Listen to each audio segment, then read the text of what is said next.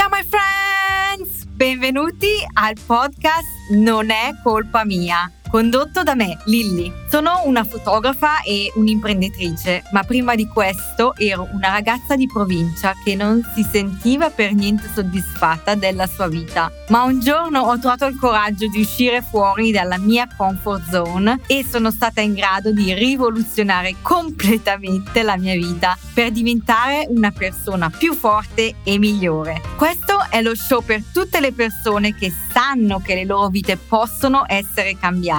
Lascia che la mia mentalità American possa unirsi alla tua. Sei pronto a smettere di sentirti una vittima? Sei pronto a diventare un vincitore? Let's go!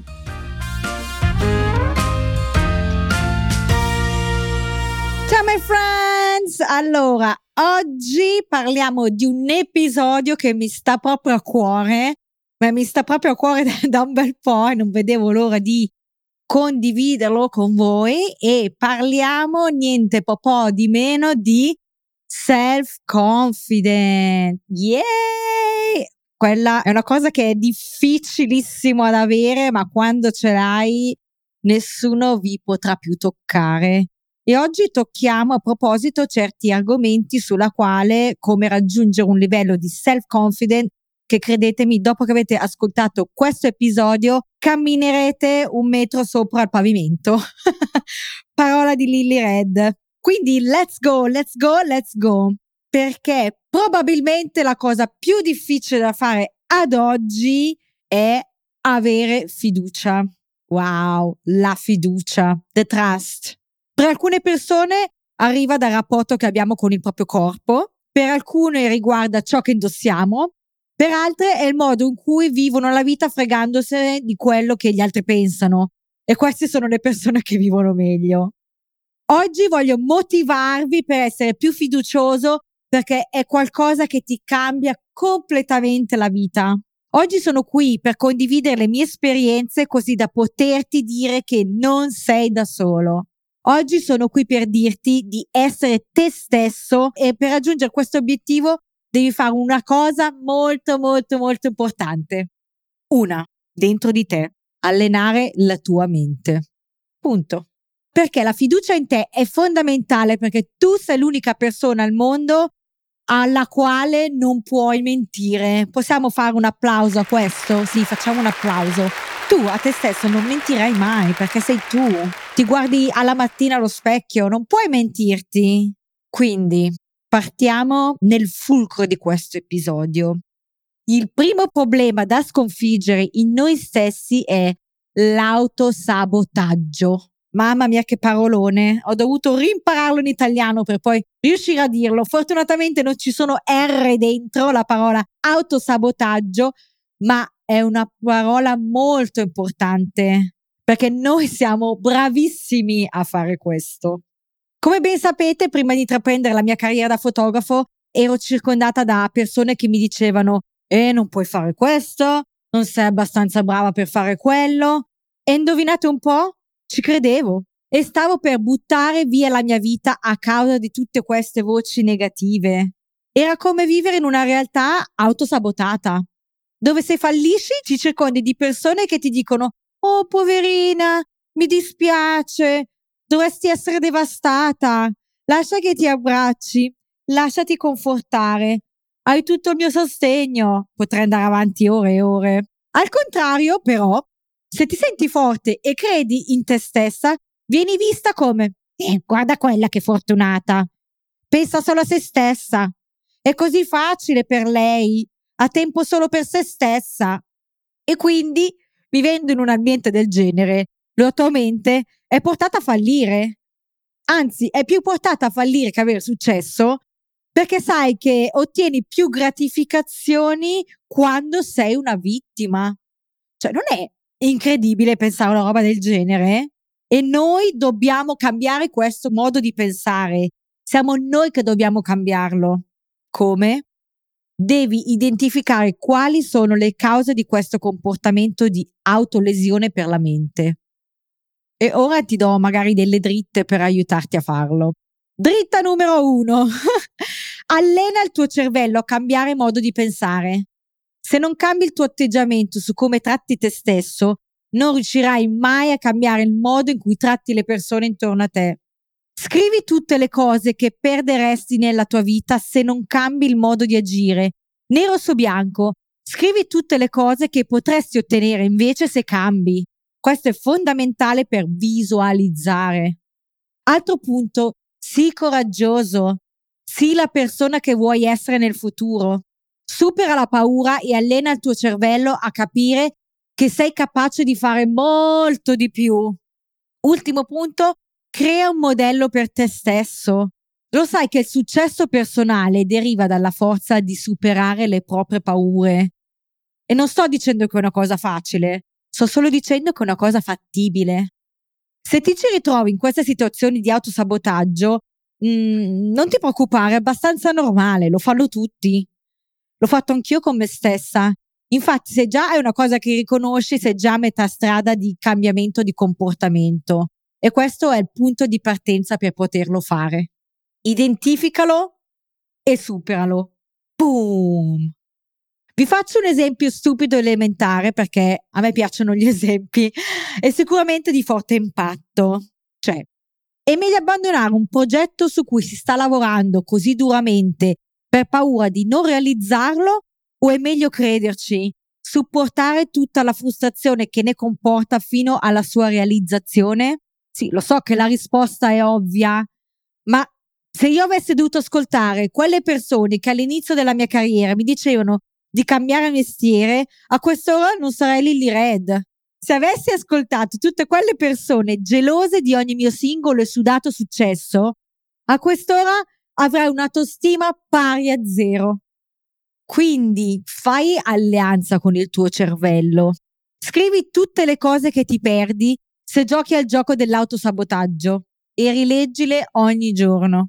Sono sicura che mamma mia, quando credo in me stessa inizio a farfugliare. Sono sicura che ti renderai conto di cosa perdi. Interrompi questo modo di pensare dato alla società in cui viviamo e raggiungi il tuo successo e gratificati del piacere di vederti più forte. Cioè, non c'è cosa più bella e migliore che puoi fare per te stessa. Ma quindi cosa si fa? Qual è la soluzione a questo autosabotaggio? Essere fiducioso. Ebbene sì, guys. Quante volte ti sei detto non ho abbastanza fiducia per fare questo o quello? Quante volte ho sentito vorrei essere come te? Indovina un po', la fiducia è qualcosa con cui non si nasce, nessuno nasce fiducioso. Si costruisce con l'esperienza della tua vita, i successi, gli insuccessi e con l'apertura mentale e con la forza di credere in se stessi. Ma Lilly, puoi diventare una persona sicura di te, soprattutto quando ne hai bisogno? Certo, è questo il momento di iniziare a credere in se stessi, quando si ha bisogno. E vi dico un segreto, non è altro che uno stato mentale. That's it. It's a state of mind. È semplicemente uno stato mentale. Ok, Lilly, spiegacelo meglio. Ora ve lo spiego. La prima cosa in assoluto che puoi fare per essere più sicuro e fiducioso in te stesso è il rapporto con il nostro corpo, cioè essere sicuri di te fisicamente. È la prima cosa più semplice che possiamo fare. Cioè impara a muovere il corpo in modo in cui sai di essere più sicura di te.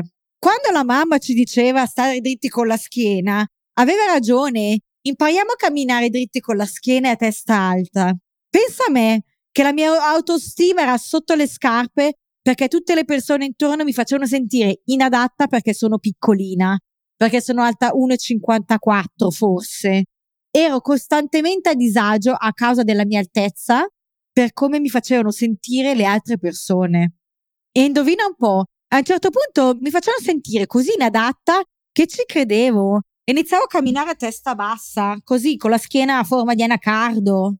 Invece oggi a tutte quelle persone voglio dire tutti i lati positivi della mia altezza. Sono agile, ho un equilibrio migliore, in aereo, in economy sto comodissima e soprattutto sono cresciuta con la mia testa e forse devo anche ringraziare tutte quelle persone che non hanno mai creduto in me. Oggi sono qui a dire grazie a loro che mi hanno fatto credere in me stessa. Quanto è sorprendente questa cosa, ma è anche quanto è negativa, perché tutte le persone intorno a te ci fanno stare male e non dobbiamo permetterglielo. Provaci, alza e inizia a camminare con la testa alta e sii fiducioso, cioè inizia a capire che wow, se cammino con la schiena dritta e testa alta inizio ad avere una certa tipologia di comportamento che è più fiducioso.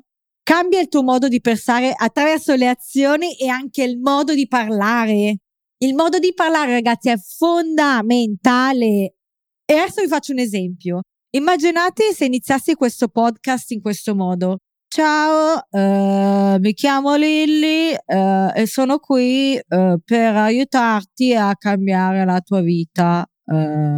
E stavo pensando di farlo condividendo la mia esperienza, la vita.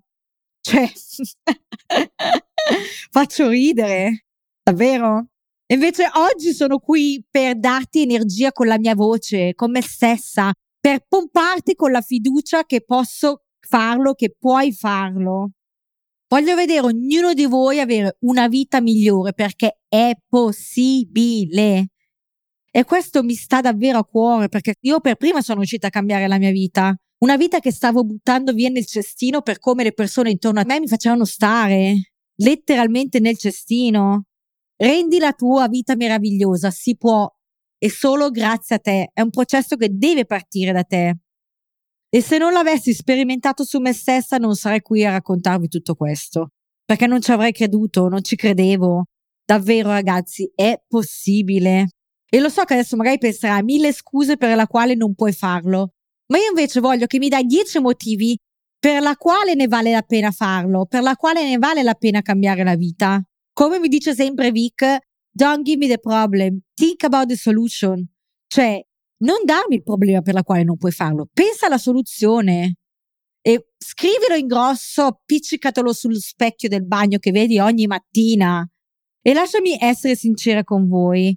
Anche a me a volte manca l'autostima, la fiducia, non sono perfetta e non pretendo di esserlo. A volte sono ancora qui che penso di non farcela perché mi sono rimessa in gioco con il podcast, con l'education, con tante altre cose, a provare una nuova strada. Ma con la differenza rispetto a 10 anni fa, che oggi ho imparato ad agire come se sapessi cosa sto facendo, invece di preoccuparmi per come lo sto facendo. E questo è un approccio totalmente diverso che ho imparato in America e oggi lo voglio condividere con voi. Impara a essere padrone delle tue abilità il più possibile. Costruisci la tua competenza per costruire la tua sicurezza e vedrai che ti sorprenderai di quante cose puoi fare. E non devi fare tutto in un giorno. Fa un piccolo passo uno dopo l'altro. Alza il tuo mento e cammina con sicurezza. Respira e cammina. Senti l'energia che viene da dentro. Devi solo fare una cosa, connettere la mente con il corpo e soprattutto devi essere fiero di te. Costruisci la tua sicurezza anche e soprattutto concentrandoti su cose che puoi controllare. Ti dà un boost di autostima incredibile. Se ti concentri su cose che non funzionano, percorrerai la strada della paura e finirai a non combinare un bel niente e tornerai nel tunnel del ecco, lo sapevo che questa cosa non fa per me, non dovevo farlo, non sono adatta, non è colpa mia. Metti a confronto queste due cose, spero versus aspettare, cioè pensa a qualcosa che vuoi che accada nella tua vita e spera affidandoti al destino contro, pensa a qualcosa che vuoi nella tua vita, lavori sodo per ottenerli e aspetti che accada. La differenza tra queste due cose è fondamentale. Se vuoi che qualcosa accada, lo visualizzi, lo vedi nel futuro, ti vedi nella persona che vorrai diventare e ogni giorno lavori in quella direzione per farlo succedere. È proprio qui che ti senti sicuro perché il tuo cervello dice lo fai, otterrai la vita dei tuoi sogni. Se lo fai, lo otterrai. Qualunque sforzo questa cosa necessita. È necessario controllare il focus delle domande che ci poniamo. Ad esempio, funzionerà? Versus, qual è il modo migliore per portare a termine queste cose? Cioè, è proprio un approccio mentale diverso. Questo cambia davvero il modo in cui ti avvicini al tuo obiettivo e cambia immediatamente il modo in cui tu ti senti sicuro di te stesso. Una delle domande più frequenti che sento dai fotografi è: come posso sentirmi a mio agio nel fotografare un matrimonio se non l'ho mai fatto prima? Certo, ovviamente è una domanda che ci sta da fare, ma è proprio qui che la maggior parte delle persone sbaglia. Comprano le attrezzature più costose pensando che gli dà sicurezza o essere alla pari dei grandi fotografi, cercando una scorciatoia al duro lavoro, che richiede tempo. Sentirsi a proprio agio, avere il proprio stile nel fare le foto richiede tempo, richiede preparazione, determinazione. E senza queste cose non c'è macchina di ultima generazione che tenga, davvero, per raggiungere una self-confidence. Con questo cosa voglio dirvi? Che io, quando ho iniziato, ci credevo. E non ero ai livelli di oggi, ma ci credevo. Ricordo ancora quando a San Francisco dicevo a Vic: un giorno diventerò una fotografa famosa. Un giorno avrò tanti sposi che mi faranno girare in tutto il mondo per fotografare i loro matrimoni. Indovina un po', ero lì. Ero al punto in cui ho iniziato con una macchina fotografica in mano e senza nessuna esperienza. Ma ci credevo di potercela fare. Credevo di voler diventare un fotografo straordinario. Credevo di poter costruire una forte carriera, una vita di successo. E non importa quanto poteva essere difficile o complicato, mi vedevo, lo visualizzavo. Nella mia testa ci credevo tanto. È un po' come ci credo adesso in questo progetto di podcast di Non è colpa mia. Ci credo. Ci credo. Quindi, ricapitolando, come puoi creare questo livello di fiducia in te stesso? Devi allenare la mente, la tua testolina. Pensa che tutti noi abbiamo un potenziale illimitato, tutti noi possiamo agire, tutti noi possiamo ottenere risultati e tutti noi possiamo credere. Cioè, se ci pensate, nessuno ci vieta di fare queste cose, giusto? La maggior parte di noi non sfrutta il proprio potenziale perché non agisce, e se non agisce non ottiene risultati, e se non ottiene risultati non crede in se stesso. E il successo inizia con il nostro credere in noi stessi, noi che crediamo in noi. A questo proposito c'è un film molto molto bello, uno dei miei preferiti, anche se non è molto famoso, ma davvero ha un senso, che fa riflettere molto e ve lo voglio proprio consigliare. Si chiama Io c'è, è uscito nel 2018 con Edoardo Leo. Guardatevelo, è una commedia molto bella che fa riflettere sull'importanza di credere in voi stessi. Davvero mi ha fatto molto riflettere. Guardatelo, è molto bello e poi mi fate sapere cosa ne pensate. Cioè, non smetterò mai di dirlo, di fermarsi. Abbiamo tutti una vita frenetica, dobbiamo fermarci, chiudere gli occhi e immaginare vividamente quello che volete essere nel vostro futuro, quello che volete far accadere. Dovete chiudere gli occhi e visualizzarlo, sentire quella forza, quel fuoco dentro di noi che ci permette di superare tutte le difficoltà e soprattutto le paure. Dovete pensare voi in futuro come una cosa reale, non un sogno. Ora aprite gli occhi e voglio che sentite il potenziale di questo cambiamento nella vostra vita. Vi dà la carica questa sensazione? A me sì. Io chiudo gli occhi, mi vedo un giorno su un palco a parlare a tutti voi, a conoscervi, a abbracciarvi, a darvi la forza. Questa cosa mi dà una carica della Madonna. Se vuoi avere successo, devi allenare il tuo cervello e ci devi credere, voi in primis. E questo è quello che ho fatto con me stessa, inconsciamente, quando ho iniziato il mio percorso di fotografa. E forse troppo tardi, però l'ho fatto. E sono riuscita a diventare la persona che volevo diventare. Quella destination wedding photographer available worldwide. L'ho fatto. Ma l'ho fatto perché ci credevo di poterlo fare. E ho creato nella mia testa quell'avatar di fotografa che volevo diventare, creando ogni giorno degli step successivi per poterlo fare. E certo, sì, sono stata anche aiutata da Vic, questo ho detto che non lo nascondo, ci mancherebbe, ma io oggi sono la vostra Vicca italiana che vi dà supporto e vi dice che voi potete farlo, tutti possiamo farlo. E adesso voglio sapere da voi se oggi avete un pochino più di fiducia in voi stessi dopo questo episodio. Fatemelo sapere. Datti l'opportunità di essere orgoglioso di te stesso, delle cose che hai fatto nella tua vita, datti quelle pacche sulle spalle.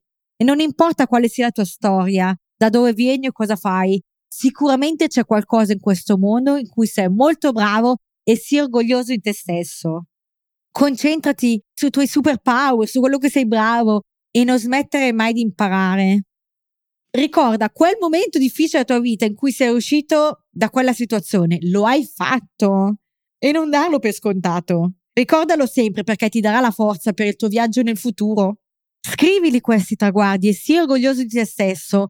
E ricorda in futuro che nonostante le difficoltà che arriveranno sempre e periodicamente e comunque nella tua vita, perché questo fa parte della vita, quella forza che hai trovato nel passato sarà la stessa forza che ti aiuterà nel presente per conquistare la tua vita.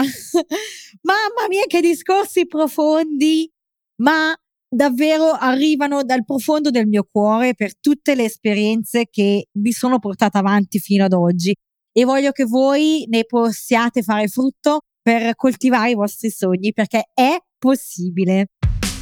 Quindi oggi voglio ringraziare per essere con me e per aver ascoltato il mio podcast, il nostro podcast. Non è colpa mia perché siamo una community e seguitemi sul mio canale Instagram Lilly Red Italian Life e voglio che vi sentiate liberi di condividere, di scrivermi, di mandarmi direct messages e mi raccomando di condividere questo podcast perché ci sono tante persone che hanno necessità di avere un supporto e siamo noi quel supporto, davvero. Io da sola non posso fare niente per cercare di migliorare la mentalità del nostro paese, ma insieme possiamo fare tante cose.